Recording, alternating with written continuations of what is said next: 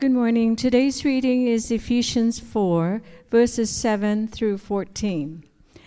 But grace was given to each one of us according to the measure of Christ's gift. Therefore, it says, when he ascended on high, he led a host of captives, and he gave gifts to men. In saying he ascended, what does it mean but that he had also descended into the lower regions, the earth?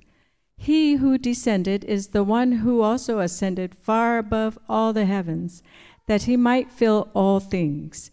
And he gave the apostle, the prophets, the evangelists, the shepherds, and teachers to equip the saints for the work of ministry, for building up the body of Christ, until we all attain to the unity of the faith and of the knowledge of the Son of God, to mature manhood, to the measure of the stature of the fullness of Christ, so that we may no longer be children, tossed to and fro by the waves, and carried about by every wind of doctrine, by human cunning, by craftiness in deceitful schemes. This is the word of the Lord. Please be seated. All right. Thank you, Dee. I believe that's the longest section we've had in Ephesians thus far. If you've come and been new while we've been walking through Ephesians, you should have been here for some of the other ones where we were covering like 3 chapters at a time. But yeah, thank you, Dee. Dee actually just got back from Thailand. Is it all right to give a little shout out? I don't even know where Dee went, but is that okay? Jim, Dee will probably shake her head. Dee owns a restaurant and is the head chef at a restaurant here in downtown Tucson called Sine Thai, and it's incredible. And she just got honored by the Thai government. It was a very select group. And I say that not just to kind of throw in a plug, and not just so I'll get extra appetizers next time I go there, but honestly, like we talk a lot here about creational good and how God reflects His glory in all of His image bearers, and how we're called to every good endeavor, every work that we put our heads down and our hands into is meant by God to reflect Him and to glorify Him and to bless our neighbor. And Dee's work is an incredible example of that. And sorry, Tina, if I just stole a All of Life interview you're going to do soon, but. Also, how about the worship team there? I want to get in that. Man, I didn't know. Yeah, it was just amazing. I wanted to keep on singing. And we will. That was like Johnny Cash was back. It was really fun. And so my name's Dave. I forgot to introduce myself. Just dove right into the conversation. My name's Dave. I'm the lead pastor here at Redemption Tucson. And just a heads up, if you're new or you've never heard me preach before, I have a speech impediment, and so want to give you a heads up on that and make sure you know what that is, and as we go, it'll come in and out. And we're going to get into our time pretty quickly in Ephesians 4, and but first I just want to say something. I don't know where you're at coming into this morning. Like, I'm just candidly in a very different place than I was 5 or 6 minutes ago. Just beginning with that time in worship together in prayer, seeing friends, and I don't know where you're coming from. And this is definitely not a place where you need to slap on a smile or pretend things are good. Like I just told people this morning, I'm not doing so great, or having kind of a hard time right now. And you think it's weird for you to say that when the pastor says it, people are like, I don't know what to say right now. And no, thankfully our church is such that people are encouraging and just, there. And so anyway, that's where we are. And all the more I'm really excited for us to get into the Word, because as we've already begun to experience through our time of corporate worship together, as God enters in and transforms us and does a work in us individually and as a community. And so that's what I'm excited to see Him do. So with that, go ahead and turn with me to Ephesians 4. If you have a Bible with you. If you don't have a Bible, would you hold your hand up high and keep it up? Okay, I want to make sure somebody would get you one. And if you don't own a Bible, please keep this. It's our gift to you. En español, si quiere la Biblia y no tiene, por favor, levante su mano y diga español. Y si no tiene una Biblia, eso es un regalo a usted. Y esta mañana Estamos en Efesios capítulo 4. And yeah, we'll be in verses 7 through 14. And as we turn there and get going, let me go ahead and pray for us together. Again, Heavenly Father, thank you for this morning together. Thank you that you know what we need. And even as we looked at a couple weeks ago, it's often not what we would design, that you are doing and can do and will do far more than we could ever ask or even imagine. And often that includes us being in circumstances that we would never craft for ourselves to be in. And so I don't know where everyone is, but I trust that wherever we're coming this morning, that you are at work. And I pray and trust that through your Spirit, you would lead us as your people to live who you've called us to be in response to your good news, the good news of Jesus. It's in his name we pray. Amen. So there was an interview this week that I heard on a radio station, and it was with an author named John McManus, and he wrote a book called The Dead and Those About to Die. And it's a book about D-Day. And, because Memorial Day was just earlier at the beginning of last week, and so they were interviewing this man on that subject. And that's personally one of my favorite subjects to kind of read about and learn and things. And as he was talking, he's writing this not about what probably most of us think of with the storming of Omaha Beach that we see on Saving Private Ryan and things like that, and a lot of things that have been written. This was about the eastern section, the eastern assault, if you will. And it was this group called the 1st Division, whose nickname was the Red One. And they had seen a lot of success, and they stormed this. Basically, they enabled what we all know about and see usually to happen, and their stories usually kind of untold, because they basically attacked the attackers, if you will. Like, they went after the main place where a lot of the defense was coming from. And so as I read it, and as he talked, and I actually am getting the book, can't wait to read it, and read all about it, some other things came up. He talked about the Medal of Honor that was given to a number of people, 3 people, and 2 of them it was given posthumously. Is that how you say that? I'm always posthumously, and they had passed away. They didn't survive the war, and then one person did, and they had these incredible feats. But as he went on and talked more, what really captivated me was his recognition of how many, literally hundreds of other stories deserved that kind of recognition and that kind of award, and yet went completely unnoticed. Because in order to get that award, you had to be witnessed, and someone had to be in the right place, intellectually, whatever. There had to be enough witnesses, there had to be enough people to know the context and what you were doing, and how many other people saved other people's lives at their own cost and gave of themselves and did these things that just went completely unnoticed. And yet, if you think about it, those 3 even that won that honor, that got the Medal of Honor, would not have done that, would not have done anything to deserve that had they been looking for it. Had they been thinking, okay, how do I get this Medal of Honor? Okay, I want to make sure everyone's looking.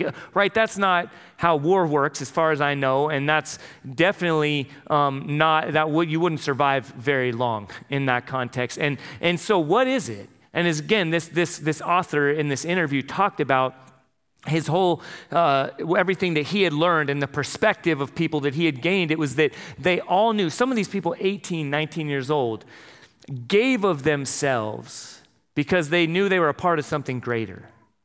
In that moment, they weren't thinking of themselves. They had heard a message, they had been told a vision, and it captured them in such a way that in that moment they were able to not be defined by their current circumstances, to not even talk themselves out of it, but to simply play a part that they were given for a greater cause. And so as we've been walking through Ephesians, what we've seen is that Jesus has been revealing his glory in such a way that in some ways maybe shockingly and also very, very lovingly, like a father putting his hand on a child's chin, has turned our gaze toward him and has revealed who he is. the glory of Jesus, his power and his preeminence over all things, things that are seen and things that are unseen. And then he's been talking about, the author here, Paul, has been talking about how we are his people and what it looks like for his people to live in light of Jesus' glory and how we relate with one another, how we relate with the world around us, and how we're to function. And then in there, we're to view ourselves. So as we get into our time here together, that theme of oneness with God, as we just read in Ephesians chapter 2, and then the next few verses in Ephesians chapter 2 get into oneness with each other. And now we continue to look at what that looks like in terms of how we view who we are and what we have in relationship to one another. And so what we'll see as we go is that God, and I have it up here as we kind of break it down, but is that God gifts his people to serve one another and to mature together in Christ. So how we'll see that kind of broken down is that we have been gifted by grace, we have been gifted to serve, and we've been gifted for maturity. So with that, let's pick up and see who God has called us to be and how he's called us to function, beginning in verse 7 of chapter 4. But grace was given to each one of us according to the measure of Christ's gift. Verse 8, therefore it says, when he ascended on high, he led a host of captives and he gave gifts to men. I'll get into verse 8 in a moment, but just so we know this stuff, verse 8 is actually quoting a psalm, Psalm 68, verse 18. And in that context, okay, this is Jesus, and then through Paul's writing here, right, he's been turning the kingdom upside down, if you will, okay? People thought that relationship with God was always, I bring my gifts to God, I bring my sacrifices. Even today, is that not often how we think? I'm going to come to church, I'm going to give God his due, right? And we kind of can treat what we have. I'm going to tithe some money because, hey, I'll kind of tip my hat to God, give him something. And that's what Psalm 68 is referring to. It's this image of God gathering people together who would bring gifts to then give to God. But in this case, you see that, no, the gift giver is God himself. That as people are gathered together in his name, he is now distributing gifts. And so what should pop into our mind here is this idea that is really setting the tone for what we're about to read, for how we use what we have in order to relate with each other. We can go back to Philippians chapter 2. We often refer back to there, if you remember, or if not, this is helpful, is to think of it as a J. We see that there. When we see that Jesus, in Philippians 2, we hear that he didn't consider what he had, his rights and privileges, as something to be grasped or to be held onto, but he gave those up for his people. And he left his place on high, and he entered into our brokenness, and he gave of himself. And then from there, he ascended. He raised from the dead. And so we look at the cross, and we see that it is not just now we don't get into place. Oh, now we talk about spiritual gifts. Now we get to talk about what's all about us and how God says, here, use this gift, and now go take it. It's your little pet gift, and you just do with it as you want, and you just hold on to it and say, I'm going to do whatever I like. I have the gift of teaching, therefore I'm the only one. You can pry this pulpit from my cold dead, fingers, and you can, this kind of perspective we get with these things, and it's so unbiblical because we look at always starts with Jesus, that because Jesus gave himself up and then died in our place and then rose from the dead, that he is the giver of life and the distributor of gifts. And he does that by his grace. He doesn't look and say, that person really looks fit. I'm going to sprinkle a little more on them because they came to the table. They entered into this relationship with a lot of good things, so I'm going to kind of keep it going. That's not how it works. According to the measure of his grace. Whose grace? His grace. He is given these things according to the measure of Christ's gift, as he distributes. And now before we get into that, we understand, well, why would he do that? He's gifted us by grace. He's gifted us to serve. I do want to say something about verse 8 before we move on there. Right? It says, verse 9. In saying he ascended, What does it mean but that he had also descended into the lower regions, the earth? He who descended is the one who also ascended far above all the heavens, that he might fill all things. So I know there's often some confusion about this, because there's a lot of us tend to think that this is the time when Jesus went into hell and snatched the key away from Satan and this type of deal. And we don't see that in Scripture, that's what Jesus did. And after he died on the cross and before he rose from the dead, we don't know what he did. But I can tell you what we do know is that this is not talking about hell. Again, this is the picture that we need to have in our mind. This is talking about his incarnation. All right, when Jesus took on flesh, okay, that word incarnation is like, the Spanish con carne, took on meat, right? This is God with meat on. This is Jesus putting on flesh and entering into our broken, sinful humanity. So it talks about he descended, again, even to the point of death. Okay, again, picture with me a J, right? He descended into death. Author and helpful person, Paul Miller, who writes a lot about prayer. I don't think he's a pastor anymore. I think he once was. But anyway, he has written a lot about this, and it's really good and very helpful. And anyway, so he talks about that, right? He descended, and that's the shape of the Christian life. And so we see that we're able to do that. So again, this is not talking about, so this is when Jesus goes to hell and snatches that key away. And I'm sure there's some children's song incorrectly depicting that, but that's not what this is talking about. Okay, this is Jesus descending, entering into our world, taking on flesh, dying on the cross, and then ascending right far above all things. When Jesus, after he had risen from the dead, he revealed himself to more than 500, right, to his people. This is in Acts, and then he ascended to the right hand of God the Father, and that's where he is right now, on the throne, ruling and reigning over all things until he promises to return. Amen? That's where Jesus is. He has gifted us by his grace. But why would he do that? He's gifted us to serve. Pick up with me in verse 11. And he gave the apostles, the prophets, the evangelists, the shepherds and teachers to equip the saints for the work of the ministry, for building up the body of Christ. So Jesus has given these gifts. Why would he do it? Why did he do it? So let me say a few things here. This is not an exhaustive list, all right? So if you're wondering, if you're looking at this and like, okay, those are the spiritual gifts. And if you're, like I grew up in a more Pentecostal charismatic church when I was younger, and man, we talked about the gifts all the time. There's a ton of stuff I now know that it was never talked about that I didn't know about, but that was hammered on. And then maybe you grew up on the other side of the pendulum, if you will, and you are like, spiritual gifts, what's that even talking about? We kind of stay away with this Holy Spirit. We don't really mention him because it's kind of, people get crazy and start breakdancing in the front if we even mention the Holy Spirit. So we're not going to do that right now. And so we hopefully say, well, we're going to stand on God's word, and not like we've got it all figured out or just right, but we do want to press in and say, okay, he's talking about the Holy Spirit here, and he's talking about gifts. What are these? Again, I'll say, this is not an exhaustive list of like, these are the spiritual gifts.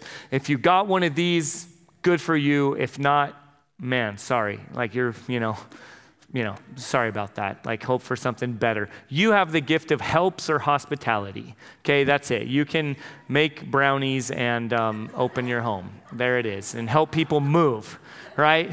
Better go buy a truck right now, because that's sometimes how we treat it. And then it's like, oh, well, up here, these are like, hey, God's grace, but sorry, like I got one of the good ones. And that's sometimes how we treat it. And it's so broken. And we are swimming in these waters, these polluted waters of a celebrity pastor culture, which we don't have here locally, but a lot of us participate in online and in podcasts and different things like that. And we've got to fight it fiercely. What we probably do have more of here and not to like shame, like we're getting it terribly. It's in a lot of places, but what we do tend to have is like a dysfunctional codependent relationship. Wow, y'all just got really blurry. Put my glasses back on. I didn't realize I couldn't see that badly. So is a dysfunctional codependent relationship where we're up here, pastors, worship leaders, elders, the big titles, and there's this sense of like, I need to feel really good about myself. I need to feel like I'm needed, right? I need you to need me. I want you to want me. And we kind of are up here, as a wise person once said, and then and it's not only one way, then on the flip side, sometimes in the congregation, there can be this posture that's like, I'm cool with you doing that, because now we get to kind of pay like someone to kind of do the dirty work. Like, hey, this person just came in who's kind of awkward. Maybe they're homeless or they have a need right now. We can go talk to the professionals to do that because they do that and we pay them so they don't have to do this kind of thing. And then we're like, that kind of stinks. I don't like doing that, but I sure love the honor and the kind of little platform that's been built up for me, so I guess I'll do that kind of work. And we're walking around on our heads, looking at things completely distorted, completely upside down from the way God has designed them to be. Right? He says here that the work of the quote-unquote professionals is not to be the know-it-alls, is not to be the ones who get all the praise and honor. In fact, there's a phrase, the largest redemption congregation, Redemption Gilbert, their lead pastor used to be their facilities guy and clean the bathrooms. And he is an incredible, godly, humble man, and he constantly talks about fight for obscurity. As a young man coming into this ministry, his name's Tim Mon, and I got to meet with him. That was the biggest message that he hammered home to me. Fight for obscurity. And so we like, what does it look like for us to live life that way? Again, we need to fight against that because we'll all, again, this is kind of confession time too, like we'll all slide into it. It feels good to feel like I'm kind of set apart. And then it feels good too to be in that scene and be like, hey, I'm not a missionary. I'm not there's, only a few, we have some missionaries here too. And we, I don't have to even pray about what God's calling me to do or where he might be calling me to go or what kind of cultures he might be calling me to enter into and to learn from and to live among, because, I tithe. I'm an engineer. I don't do that. So I always kind of pick on engineers. I think it's because I'm intimidated and insecure. So you guys are really smart and are gifted in all the things I'm really not. And so, but there's this, right? We tend to have this perspective, and that's clearly not what we're hearing here in God's word. Again, that's the culture we're living in, but that's not in line with the word of God that we're reading. Okay, he's called us to equip the saints, one another, for the work of the ministry. Now, before we keep on moving on, I want to go back to the end of verse. This is an inconvenient page break here for me because it's not as easy. So back where,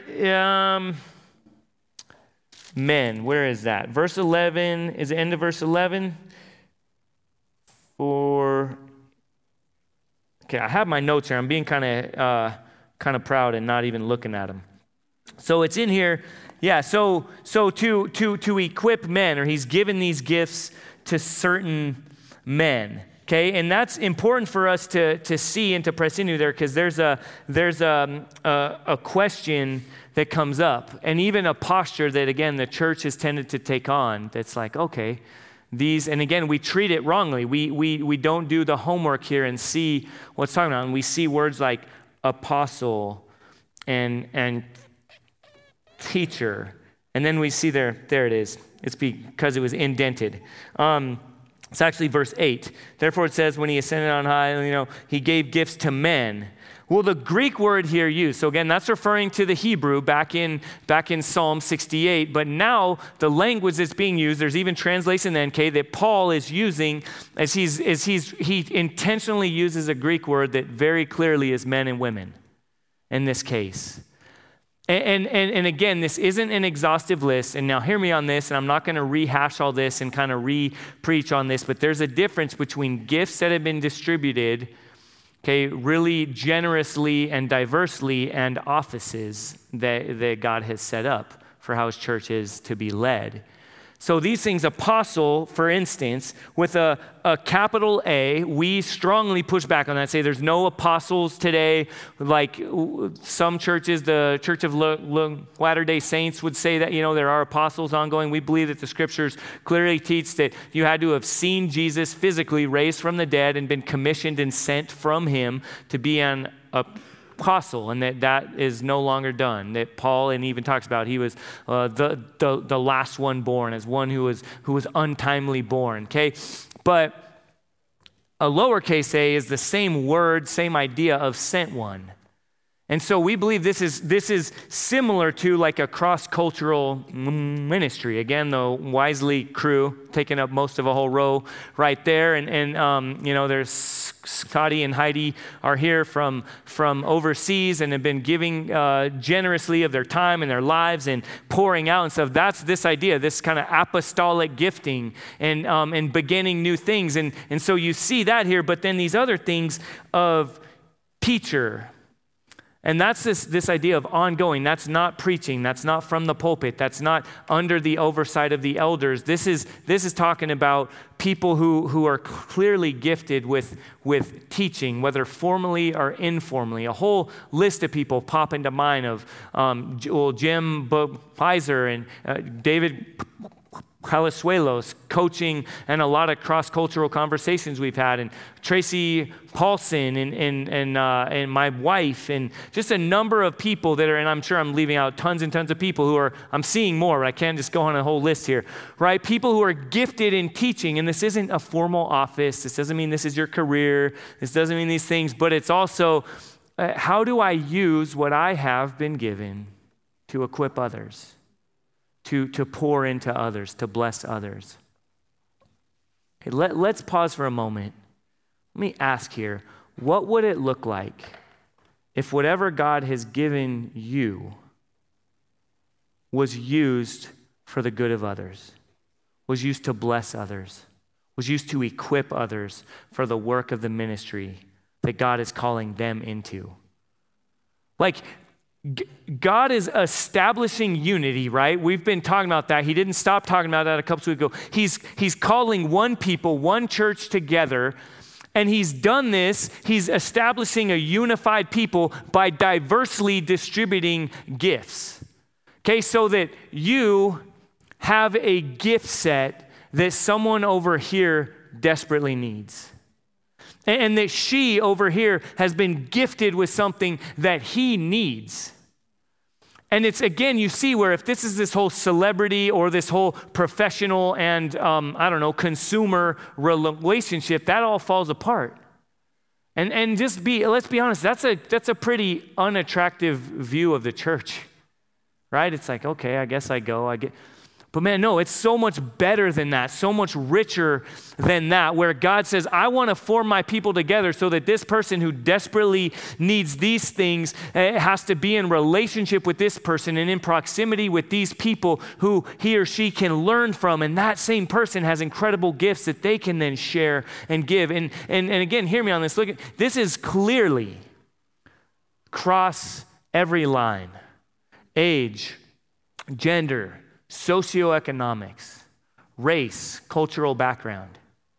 There are different gifts, different propensities, different postures, different perspectives, and it's all been given. If it's all about me, then we start to draw trenches, right? We start to say, we do things this way, and we see things this way, or I have this gift. I have the gift of prayer, so I'm not going to come and say, God, how can I use this to bless others, to equip others? But instead, this is kind of my deal right now, so I'm going to lob grenades at all the non-prayers and constantly be the dripping faucet in staff meetings or whatever kind, or redemption communities or whatever, that's kind of propping myself up by my gift and shaming everyone else for theirs, because maybe there's a little insecurity about where I fall short, and it's easier to go on the offensive rather than to have this humble posture of, God, what have you given me to serve my brother or sister in Christ? And God, what have you given them that I need?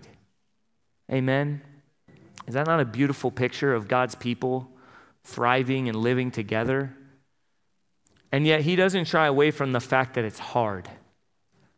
Okay, and he did this. Why did he do this?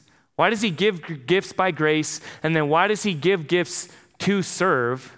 Does it end there? No, it's absolutely crucial. Okay, pick up again with me now in verse 13. Until we all attain to the unity of the faith of the knowledge of the Son of God, to mature manhood, to the measure of the stature of the fullness of Christ. Okay, so there's this calling there that we're given. It's in order to mature, to grow in Christ, to be Christ-like, right? If you've put your faith in Jesus, you are now one with Christ. He has sent his Holy Spirit to fill you, to indwell you, to empower you to live as his sent one, as his person in this world, to be a light like a city that is on a hill individually and communally. This is who we're called to be and how we're called to live. And he's done this. Why? To continue growing in Christ and in Christ likeness, so that more and more you and I begin to look like Jesus. Our posture, how we respond when we're challenged, when we're offended, how we move towards someone else when we need to confront them, how we deal with, well, all of life. Let's just shorten it, right? All of life is all for Jesus. Everything that comes to mind that's in your life. To grow in the fullness and of the knowledge of the Son of God in mature manhood. And even there, then, why? Verse 14. So that we may no longer be children, tossed to and fro by the waves and carried about by every wind of doctrine, by human cunning, by craftiness and deceitful schemes. Because listen, this is talking about foundation laying. Okay, the gifts that we have, that God has distributed among his people. Okay, hopefully we become clear on it's not just for me. It's not just to do these things for me. It's also not just to shame other people. It's in order to lay a firm foundation where our feet are firmly planted. And when a hurricane-like wind comes from the east or a wave comes in from the west and it catches us off guard, we don't just tumble and crumble. And yet when we're living on our own, this is what we're vulnerable to. All right, a church that is not living out these gifts given by God to serve one another and to equip and to uphold one another and to glorify God through that is vulnerable. Is all this other language is used there. We're immature. We're the opposite of these things. We're flimsy, right? We're wispy, right? How many of us in here want to be referred to as wispy? Right? Oh yeah, have you ever met so-and-so, kind of, tall, but a bit wispy? Like that. Notice I said tall, because I'm not about to turn on my own here. The shortness. But, right, but think of that, like without these gifts being exercised through God the Holy Spirit, whom Jesus, who sits on the throne, has sent, we're fragile, wispy. We're selfish. We're afraid. Right? And yet that's not the church that Christ is building that we've been learning about in Ephesians. It's one that is firmly built on his foundation that he has laid. So let's consider for a moment what kind of waves and winds are we vulnerable today? Okay, the ones that he refers to here is mostly referring to what's called asceticism, which is this idea, which does show up in our day, in our context, but it's basically through self-effort. Okay, think like legalistic or something like that. Through self-effort, through doing all the right things and saying no to things that I want that would give me pleasure and good by just kind of grinding it out and gritting my teeth, I now have greater favor with God and greater access to him. And this is, in this context, what he is specifically hammering on. But it's not just only that, right? Some of us maybe fall in that camp, but what else? What other kinds of winds of doctrine and waves that could topple us are we vulnerable to? Individual self-expression, right? Where sexuality, where power, approval, comfort, experiences, consumerism, individual identity, right? How I view myself and how I want others to view me.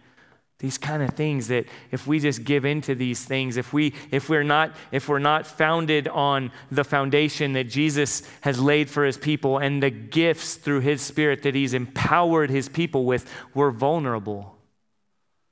Okay, as we close right now, let us consider for a moment. In fact, I want us to pray very pointedly right now. Okay, this is audience participation, all right? We're in this together right now, that we will pray that the Holy Spirit would unleash his power among us. Okay, the gifts that have been laid dormant for years, maybe because of wrong perspective, maybe because you thought that a couple of us that you see up here have been given all of them, we haven't.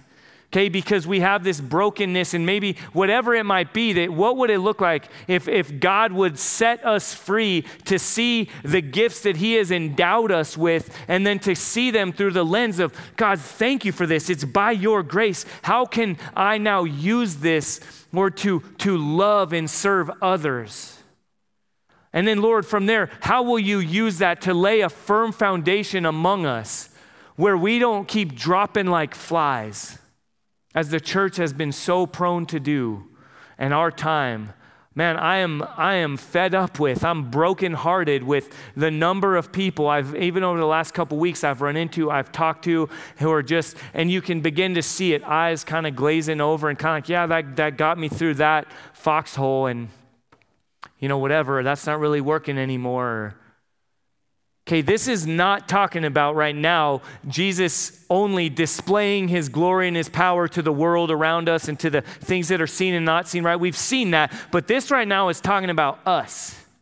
Okay, God's people and the desperate vulnerability that we are walking in if we continue to function in isolation, if we continue to wrongly view the things God has given us through selfish, individualistic lenses. So as we close, even right now, I'm going to ask you, I don't always do this, I'm going to ask you to hold hands with people next to you. And while I'm praying out loud, you be praying quietly or joining in, however. Like I said, I used to be in a Pentecostal church. I'm cool with this. But let's pray that God would release among his people his power, the power of his Spirit, for his glory, for the good of our neighbor, the person or people whose hands you're holding, and for our joy. Let's pray together. Heavenly Father, I pray that you would continue to release among us the power of your Holy Spirit whom you have sent. Lord God, that same Spirit that if there's anyone in this room who has never put their faith in you, that same Holy Spirit is now opening eyes and softening hearts and drawing to yourself in faith. Lord, I pray that that's even happening, Lord, that you would reveal your good news through your people in such a way that there are those here today who want to put their faith in you for the first time. And Lord, for others that have maybe those of us who have turned our minds off or thought you leave your Spirit there, or maybe he's just number 3 and kind of tags along. No, Lord, that we would instead see that Lord, you have sent him to fill us and to empower us and to gift us, Lord, for one another's good. So right now I pray for each individual who's holding hands with another person, a brother and a sister in Christ. Lord, that there would be a sense of empowerment of your gifts, and Lord, that we would all be convicted and empowered and encouraged to use what you have given us, God, to bless, to love, to serve each other, to equip your people for the work of the ministry that you've called us to. In Jesus' name, amen.